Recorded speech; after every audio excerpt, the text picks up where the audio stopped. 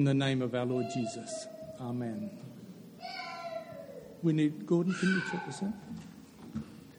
As you heard last week, we were talking about our journey with God, and it was up and until we went to India and left India. And today I'd like to continue on with that continuing journey. Those DVDs were actually taken up at Mount Tamborine a month ago, when I was asked to go and give my testimony to a spring convention of something they called it, and I was able to share in 3 sessions. Well, to condense it down is a little bit difficult, and yet that's what I'm going to try to do. Okay. The theme of our life is simply this: Glad and I, have put our hope in the living God. And that's truly been our experience, that our God is the living God. There's nothing too hard from him. There's no person outside his realm of control. There's nothing, nowhere, anything that's outside the hands or the control of our God, the living God. So the theme really was this, from Psalm 138:39, that God has plans, his plans for our lives. When I say my life, I mean yours as well. I mean, these are scriptures that tell us about God and what he does for you and what he's prepared to do for you. And David writes in Psalm 139, "O Lord, you both precede me," you're always there ahead of me, "and you follow me." And the other thing is that every single day of my life already recorded in God's book. If you can get your mind around that, you're pretty clever. But to understand that this is the kind of God we have is something. But I just love the other thing that David then says. He says, "You place your hand of blessing on my head."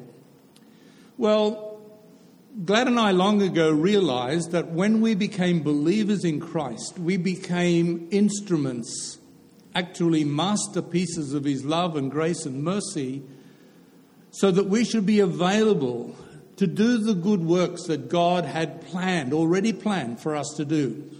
So it's not like we were stepping out and saying, "God, bless this that I want to do," but much rather, "God, here I am. What is it that you want me to do?" And as the Lord has led us and guided us, we went to India in 1963. We returned from India in 1978, and I shared that story last week of our going and of our returning, every bit of it under God's control, almost reluctantly returning to Australia. And in various places we were serving, in Adelaide, in Perth, in different areas. But always I was getting these words, will you come over and help us? And I began to realize that this again was an opportunity that God was giving to us to go and help in the work that was emerging in different places.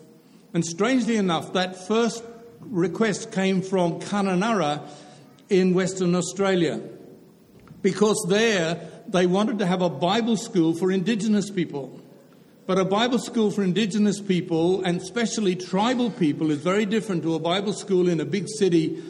And what needed to happen was that rather than teach the young people, which is normally what we would think to do in a Bible school, there, first of all, we had to teach the old people, because the old people need to know more than the young people need to know. They need to know it first, if you know what I mean. And so they gathered the elders from in and around Kununurra and brought them into Kununurra, where they set up a Bible school. Well, you've got to promise not to laugh. I spent 3 months up there. The first 2 months were learning how Aboriginal people can remember their tribal story from woe to go. They know it. Every one of them knows it. And how do they know it? Well, I discovered they know it in 3 ways, from 3 different formats. First of all, it's chronology. The second thing they know is by their art, their drawings.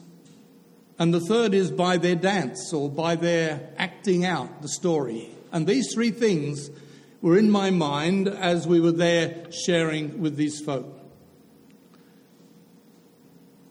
So I went into town and I got 11 metres of lawn, 90 centimetres wide, 11 metres long, and I began to draw God's story. Now, promise, don't laugh.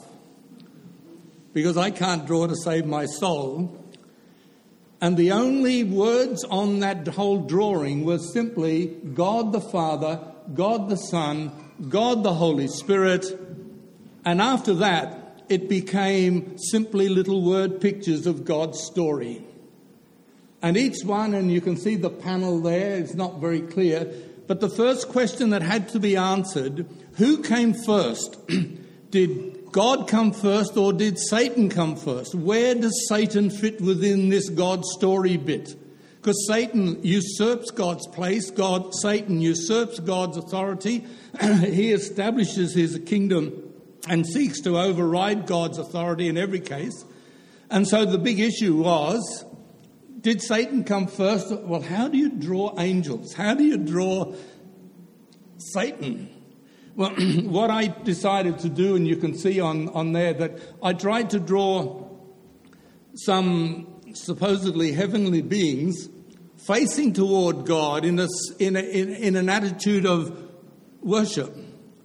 But then I tried to draw equally glorious beings. Satan has his angels. They're still angels, but they got their back to God and they're doing their own thing. Well, that seemed to be enough, because once they've got Satan and God worked out and who was where, why and how, that satisfied these old people that I was talking to. And then I went on to try and draw some of the aspects of the story. Creation, the serpent being cast out, and the whole 11 meters. And what we then did was to put that on a roll. And one of the brothers up there, John Braden, a dear friend of mine, he stretched an electrical cord, a cable from this post to that post to that post. And every day we rolled out one more meter of the 11 meters and pinned it up with clothes pegs and talked about that story. And then after I'd been rattling on in whichever way I could with an odd song or a story, then they'd go away, the folk, and they'd sit over here, the men there, the ladies there, and they'd chatter away in their language. And all of a sudden, one of them would jump up, a man or a woman, and come over and point to the chart, da-da-da-da-da. And it was happening. Then they'd go away, and I said, well, you draw better than I can. You go and draw your way. So they'd go away and they'd draw it. And then in the evening, we used to act out the story and sit back and watch how it got into their hearts and heads.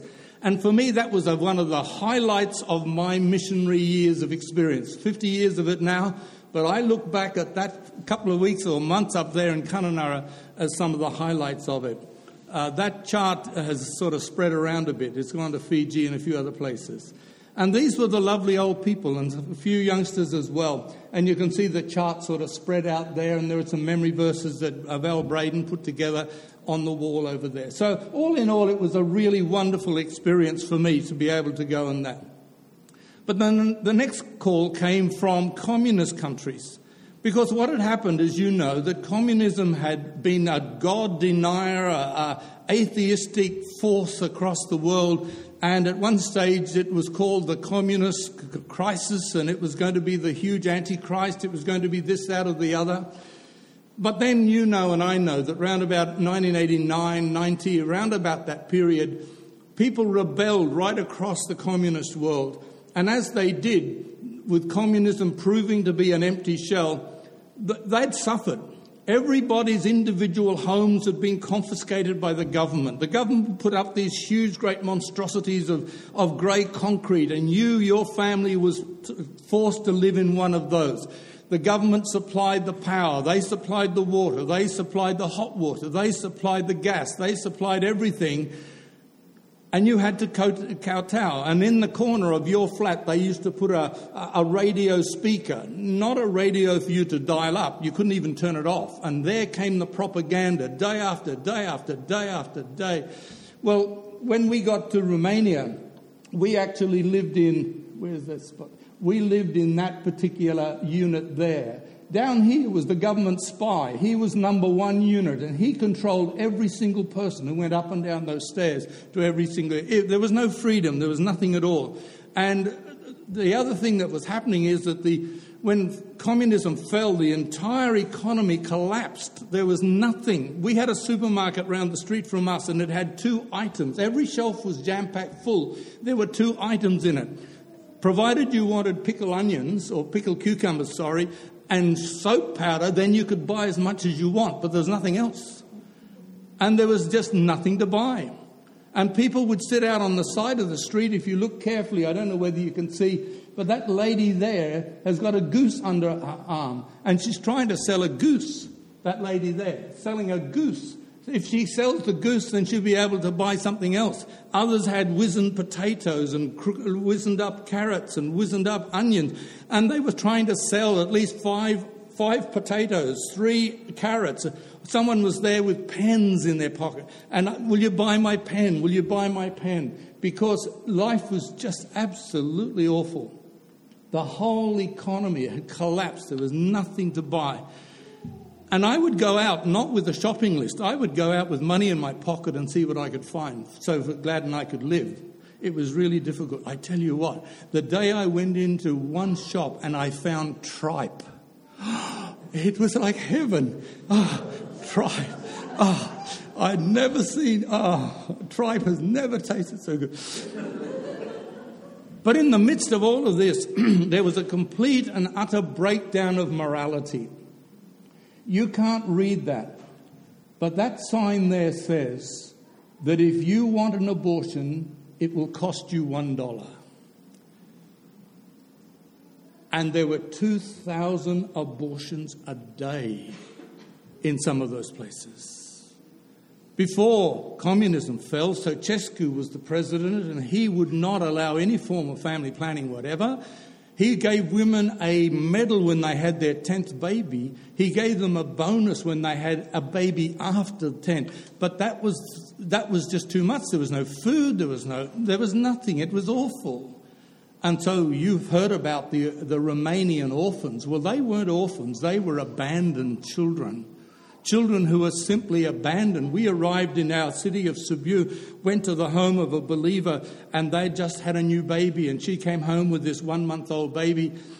She came home, and there was this 1-month-old baby, and she said, I was the only mother out of 5 who took her baby home.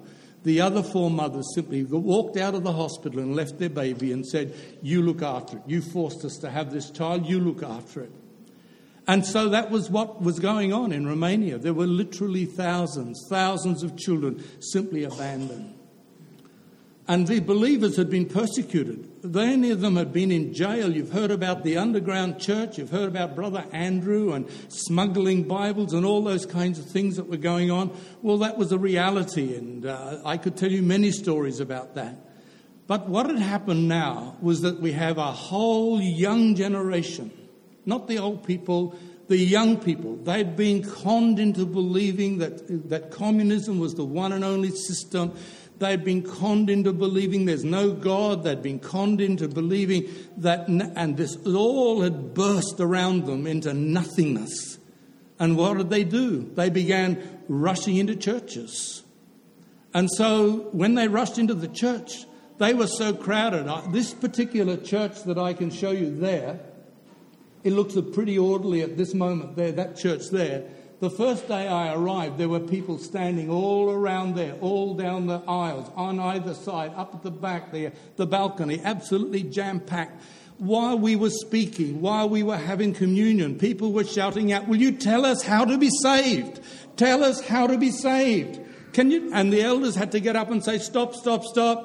We will tell you how to be saved, but first we have to do something that our Master has commanded us to do. We need to remember him in this way, and when that's over, we will tell you how to be saved. And so they used to have a gospel service after every communion service, because and I was there to watch 40 people coming forward to receive Christ. It was an amazing thing. And this was going on and on and on. It was an amazing thing. But the problem was that they'd had no Bibles. For 50 years, they'd had no Bibles. So the whole churches were simply running on the memory of the old people. John, good memory? You need a good memory. What does the Bible say? And of course, these were young university-trained people, so they were trained to question. And so they'd say to these old people with their memory, well, what does the Bible say? Well, I think it said something about, well, that's not good enough. So there was this incredible cry for help, and that kind of Macedonian call came to me. Come and help us. We've established a Bible school. It's in the middle of winter. Why winter? Well, you see, spring, summer, when the sun's shining, you've got to get out and grow things because you've got nothing to eat otherwise. You only eat what you grow. If you don't grow it, you don't eat. And so there was a big problem for people. They couldn't stop growing to come to Bible school. So during winter, they came to the Bible school. And of course, for Glad and me, it was a bit tough. The Bible school was held just near Cebu. This is the major city in the centre of town, about 300,000 people at the time. And just nearby, Glow had bought a house and they'd set up a centre there. Then one of the Romanian churches, or one of the brothers there, had set up a Bible school called Golgotha. And so they came and asked us, could we go and help them? Minus 25. We left Melbourne at 43 degrees and arrived 3 or 4 days later in Romania, minus 25. It was just such a huge shock. But the joy of it all, to teach 6 hours a day, 6 days a week, with teaching sessions in churches every night of the week virtually, and many non-stop teaching the Word of God for 6 months. I tell you what, it's a Bible teacher's paradise. It's just like heaven on earth to have and the incredible joy of that. And I was able to go and continue teaching there for a long time. And many of those young people are now church leaders. And if you ask Keith and Bronwyn, they'll tell you that many of these young people that are there have moved across the country and they've helped establish churches. They're church leaders now. Some have become missionaries in other areas. And that was the joy that we had because we got this Macedonian call, come over and help us. But then the same call, well, my sweet Glad, of course, being who she is, you know what she's going to do, not sit and listen to me. She's heard me more than enough. So she went around looking for somewhere and what could she do, and she'd heard about these orphanages. So she went, and in our city there was an orphanage with 250 babies under 3. Beautiful, beautiful children. She walked in and there were 3 babies to a cot. They were allocated 3 nappies a day irrespective. They were never cuddled, they were never hugged, they were never anything. The carers all sat in their room, yacked and smoked, and the kids were just left. A child was given a bottle on a rolled-up towel. It was a Coca-Cola bottle with a teat on the end, and they would, if it fell off, then too bad. The children, it was just beyond. Glad used to come home to me and say, can't we adopt some? Can't we adopt some? She said, only a dozen. She loved them. She got roused by the other carers. Who's going to do this when you go? They said. Who's going to love these children like you do when you go? Don't spoil them.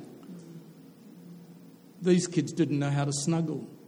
They were like cardboard. They were just like boards. They didn't know how to just snuggle. I just watched your baby snuggle in. They didn't know how to do that. Didn't know.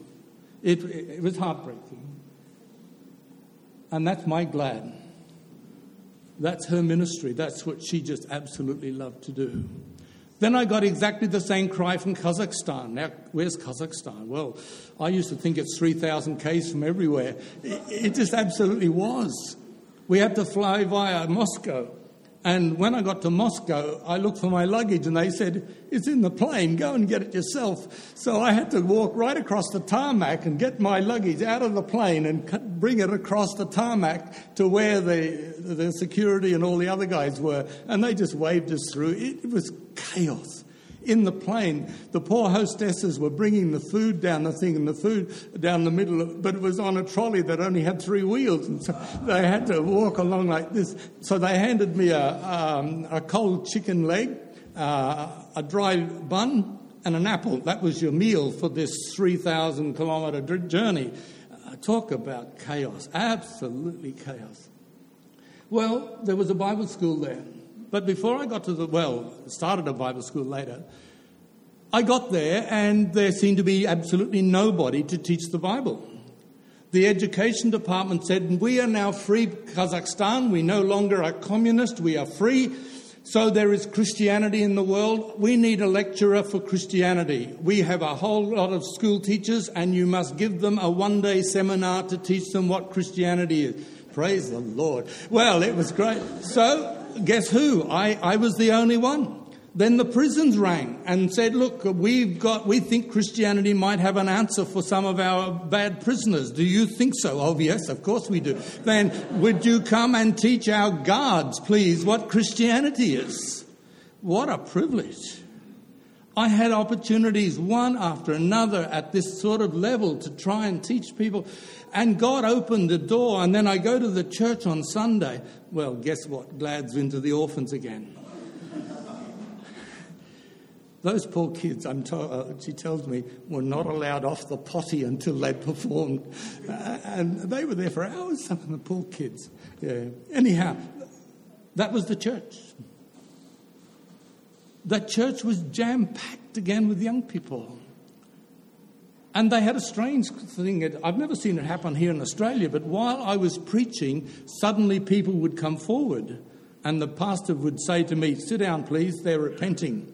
And so I'd have to sit down while these people repented and got sorted out, and then they'd go back to their seat, and then I'd say, all right, finish up and come and carry on. Services went on for hours. It was just 40, 50 people. The first day I was there, they had a baptism. 70 people got baptized. It was amazing. But then came the need for a Bible school again. There was no Bible school there. And so they gathered together this dozen students.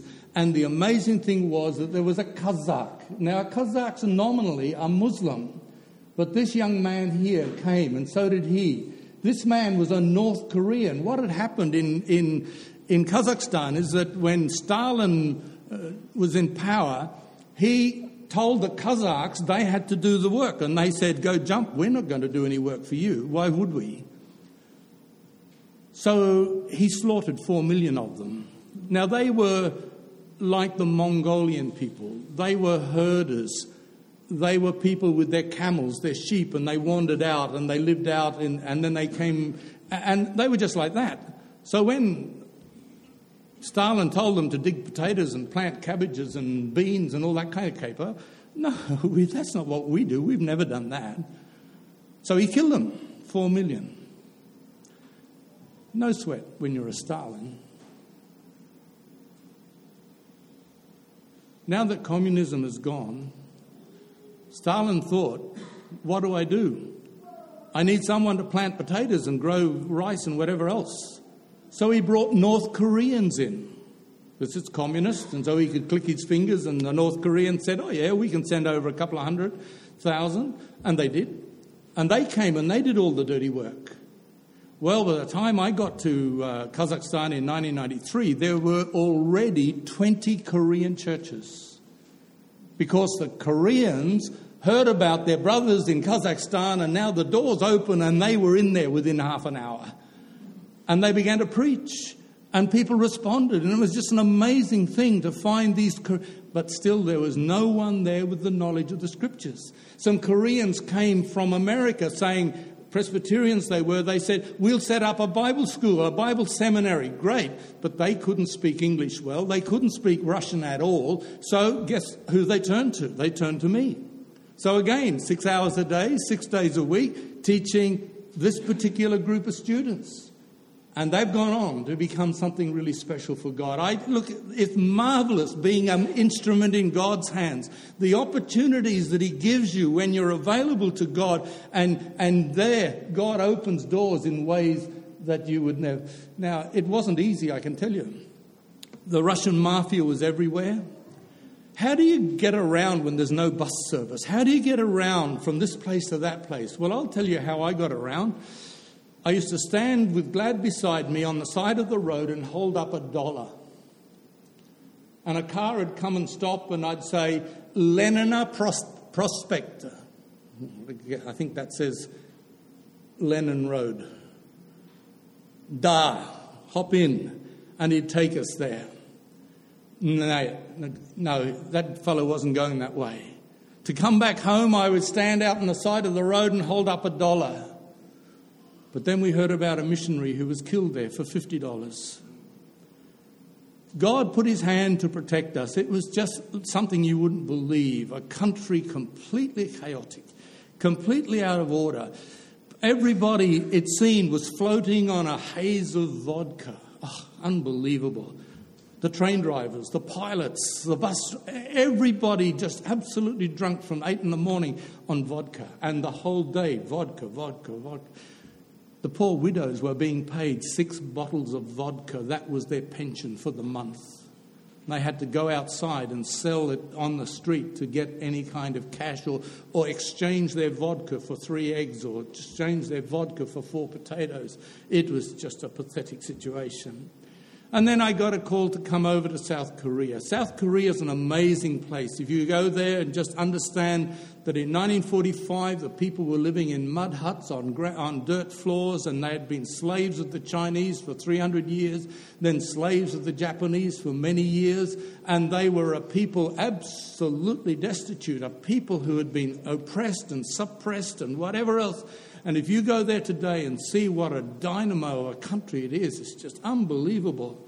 And the churches have grown. The first missionaries went there around 1963 from the Brethren churches. And there the word has spread, the gospel has spread. And one of the most exciting things for me about South Korea is to drive around at night time and see a little red cross, red cross, red cross. Well, here's one cross there, another one there. I see a here, there. Well, they were the crosses on buildings. And that meant there was a church there, a church there, a church there, a church there, a church. And throughout the towns there'd be hundreds of little red crosses indicating that there was a church of some form in that place.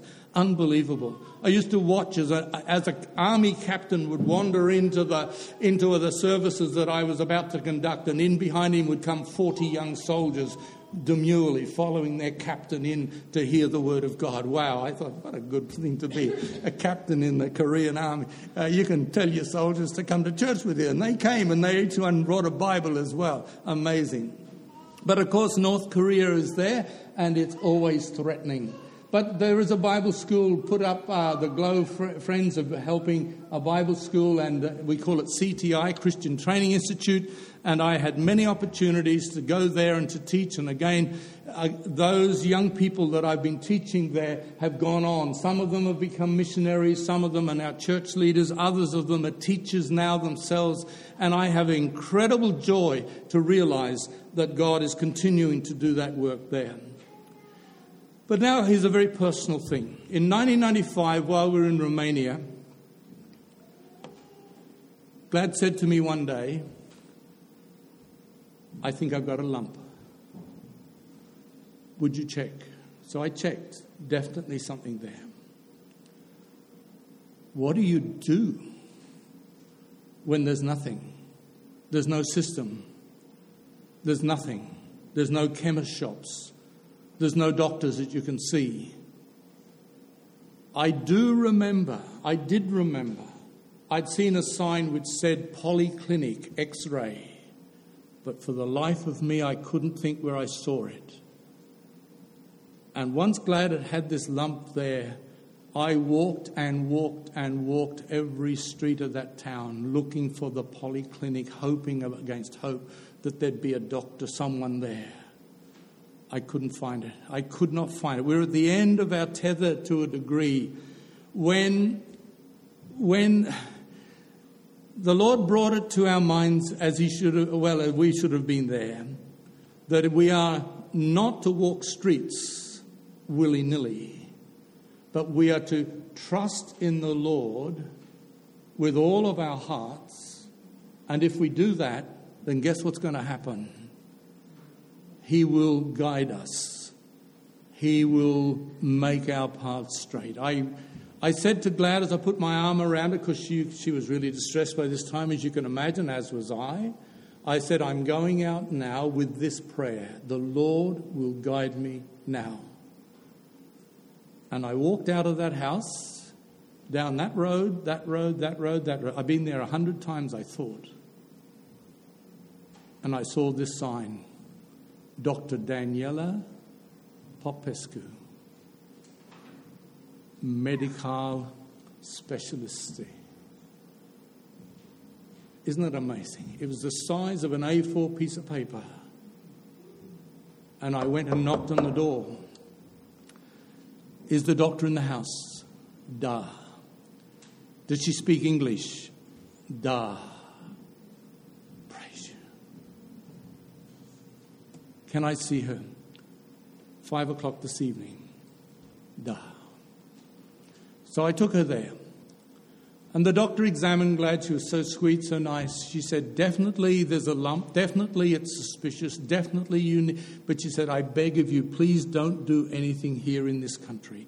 She said, we are very good doctors, but every system, all our sterilization, all our x-rays, everything is now broken.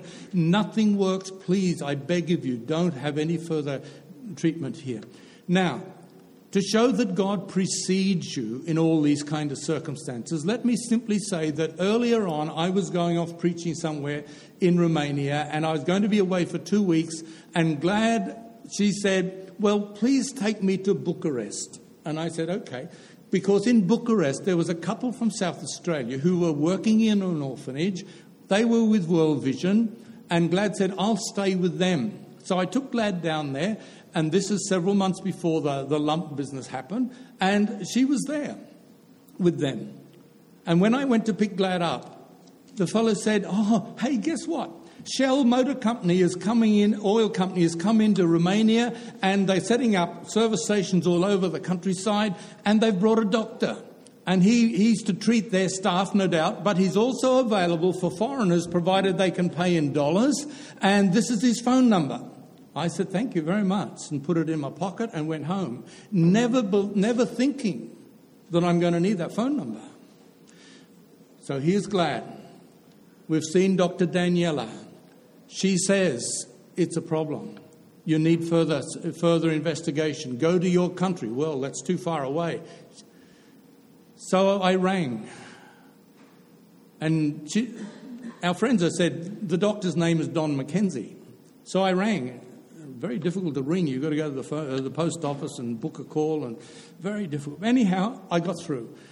Is Dr. Don McKenzie there, please? No, he is gone. He is on leave. Oh, my heart fell. But there is another doctor here. May I speak to that doctor? Duh. Next minute, hello, my name's Dr. Christina. Oh, praise God. I told her. She laughed at me. She said, do you know where I was yesterday? She said, you're the very first patient I've spoken to since I came to Romania. Yesterday, I was in the Windsor Breast Care Clinic. And you were my first phone call since I came to Romania. I told her, she says, oh, I'd love to see your little wife. I'm sorry, it's going to cost you $90. I said, no problem. Now, this is 300 k's away. When can you come? I said, tomorrow? She said, sure, I'll see you at 9 in the morning.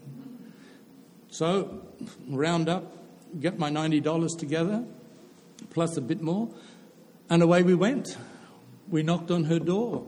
She checked Glad over and she said, most definitely there's a suspicious lump there. She said, I could do a biopsy perhaps, but I'd have to send it to England. Can you go to England? I said, can we go to England? We're stuck here in Romania. Can we go to England? I don't know whether there's a travel agent. I don't know whether there's anything. Can we go to England? Yeah, we can go to England. Oh, good. So she picks up a phone. Now, Shell had done something I didn't know existed, and that was they put a phone that you could direct dial to England from Romania.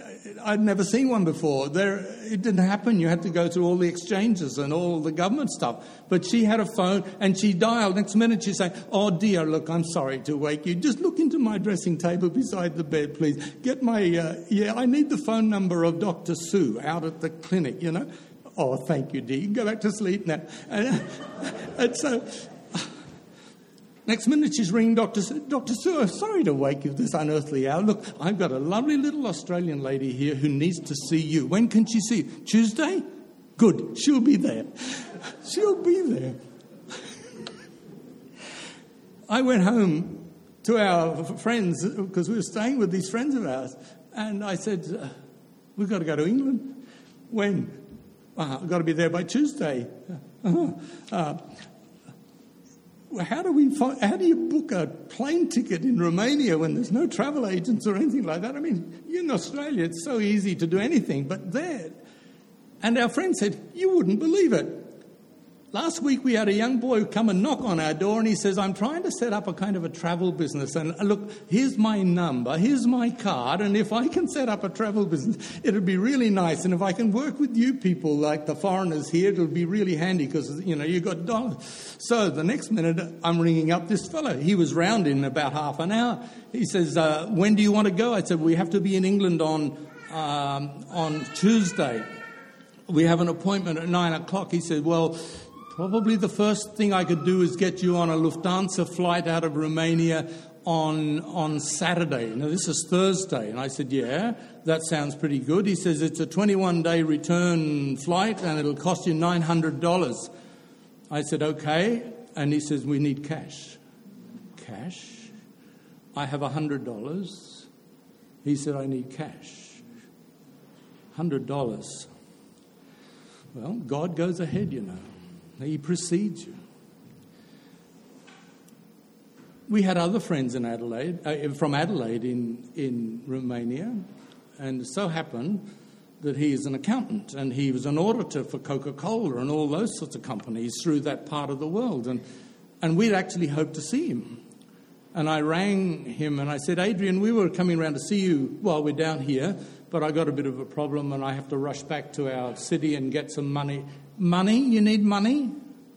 I said, yeah, Glad's got a medical problem. We're going to have to need to go to England. And he says, money? How much did you want? I said, well, I got $100 in my pocket and I've put that down as a deposit. I've got to go back and get another $800. He says, I went to the bank today. We're going to Egypt next week. And I got $800 out to go to Egypt next week. You can have that if you like. So there was our $800. Amazing. Isn't God good? He goes in front of us, He's there. He knows our days even before it happens to us. Well, I could go on and on and on. We got to England. We stayed with some dear friends who'd been missionaries with us. Glad had a surgery. That was another story. It was malignant cancer. Long story. You have to read that little magazine. You'll see a bit more of it there. Glad said to me, this is the verse God has given to me. Though the mountains be shaken and the hills be removed, yet my unfailing love for you will not be shaken, nor my covenant of peace be removed, says the Lord who has compassion on you. That's the scripture God gave to Glad at that time. What an amazing thing. Well, poor dear, she had a surgery, and then we went back to Romania. Then it was advised we come back to Australia for any further stuff like chemo and all that. Glad never needed chemo. But how can we ever ignore a God who is so wonderfully good, and a God who cares for us, and a God who's already foreseen what our needs are, and a God who provides in such an incredible way? This is, I say, God preparing us for this next big test that we were to have. And I'm sorry, this is going to take me a couple of minutes. Can you bear it if I... Okay. This was the third of my series on those tapes there. And I'll do it as quick as I can. Around about 2002, I think it was, Glad started to show problems. And she couldn't follow a line across. She couldn't read around the circle when we were having our home Bible studies. She begged me not to embarrass her by asking her to read, and she was very self-conscious about it. Something wasn't right. Now, don't forget that she was 100 words a minute shorthand typist. She was a clever little girl. She was a secretary for the British and Foreign Bible Society when I married her and took her away to India. So she had all the skills. But Karen used to come when she had a problem, and here's Glad trying to get ahead of Karen, trying to remember her times table. 1 2 is 2. 2 2s are 4. 3 2s are 6. That's Glad, trying to be ahead of Karen, because Karen was coming to try and help her with these things that were really worrying her. And then the problem came, she couldn't sign her name. And she practiced and practiced and practiced signing her name. And so embarrassed, one day she went down into the shops at Plaza with Debbie, and she was returning something to one of the shops there. And as she was returning it, the counter said, "Please sign there." And Glad says, "I can't do it." And the girl laughed. "Everyone can sign their name." And Glad came out of there absolutely mortified because she couldn't sign her name. You can imagine not being able to, I don't think you can, not being able to sign your name.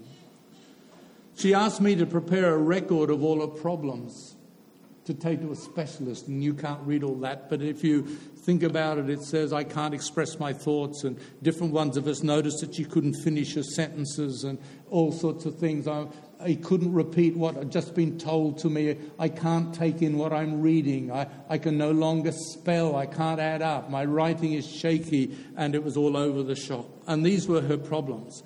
So the specialists use what doctors have got apparently in their surgery, a 30-point test, and that's what it looks like, a standardised mini mental state examination and so on. And there's 30 questions there, and it's got to be done in a time frame, and you get a score for each of the questions you answer right. And as it goes down, well, Glad got 24 for the first time she did that. She got 24. And the specialist was saying, well, I'll try you on these tablets, and I can only keep giving you these tablets if you improve by 2 points, or 3 points or whatever.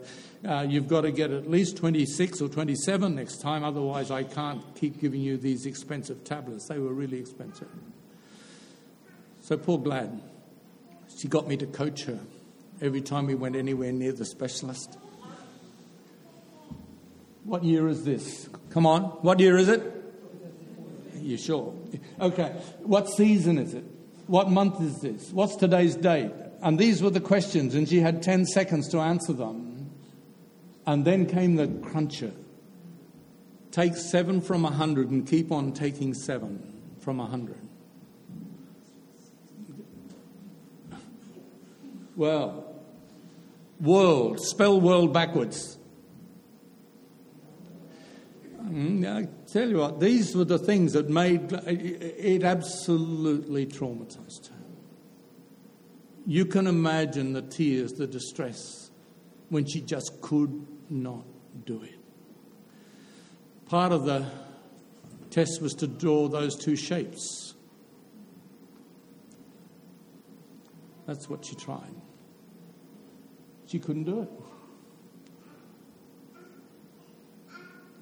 I did that one. Mine's not quite right. But she just could not do it. And all these cognitive things, well, the end result was that they did scans. And I'm hoping that your brain looks like this. Nick can tell you if that's a pretty good one. But if you've got Alzheimer's, it will increasingly become like this, where the brain is being shrunk and destroyed and its function is being taken from you. And then the cruncher came when the doctor ordered a 5-hour cognitive test that absolutely destroyed Glad. Absolutely. And I've never forgotten the day she came running to me, crying. What's going to happen to me? She said. And I put my arms around her.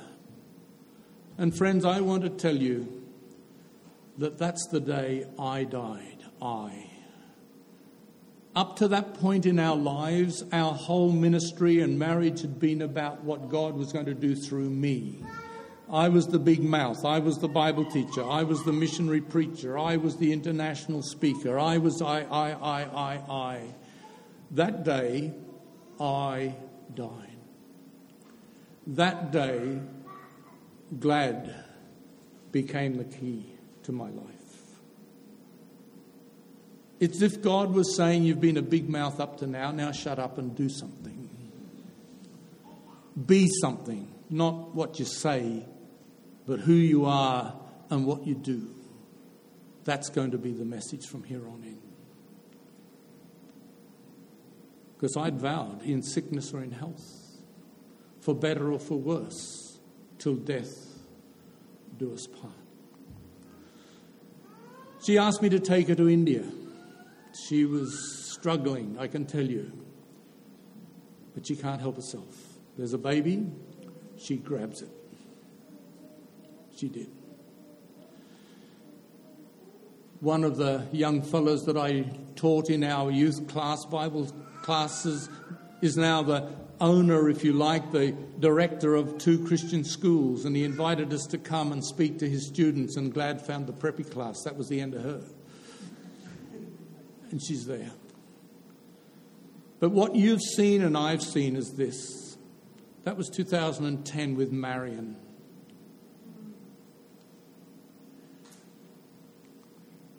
It was 2013, one of the last times I brought her here to church.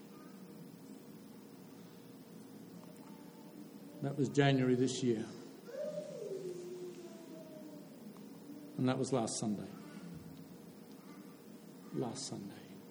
Friends, what do we say about this? Well, God's in it. God precedes us and he follows us. And Jeremiah had it all together. He said, because of the Lord's great love, we are not consumed, for his compassions never fail. They're new every morning. Great is your faithfulness, O God. I say to myself, the Lord is my portion. Therefore, I will wait for him. Friends, the Lord is good to those whose hope is in him, to the one who seeks him. And he went on to say this, though he brings grief, he will show compassion so great as his unfailing love. He does not willingly bring affliction or grief to the children of men. Not willingly. There's always a reason. And do you know that little video that went out that Fiona did for us, that little video, this last week it crossed 1.93 million. 1.93 million. Unbelievable. What CVC has done is add a gospel message to that.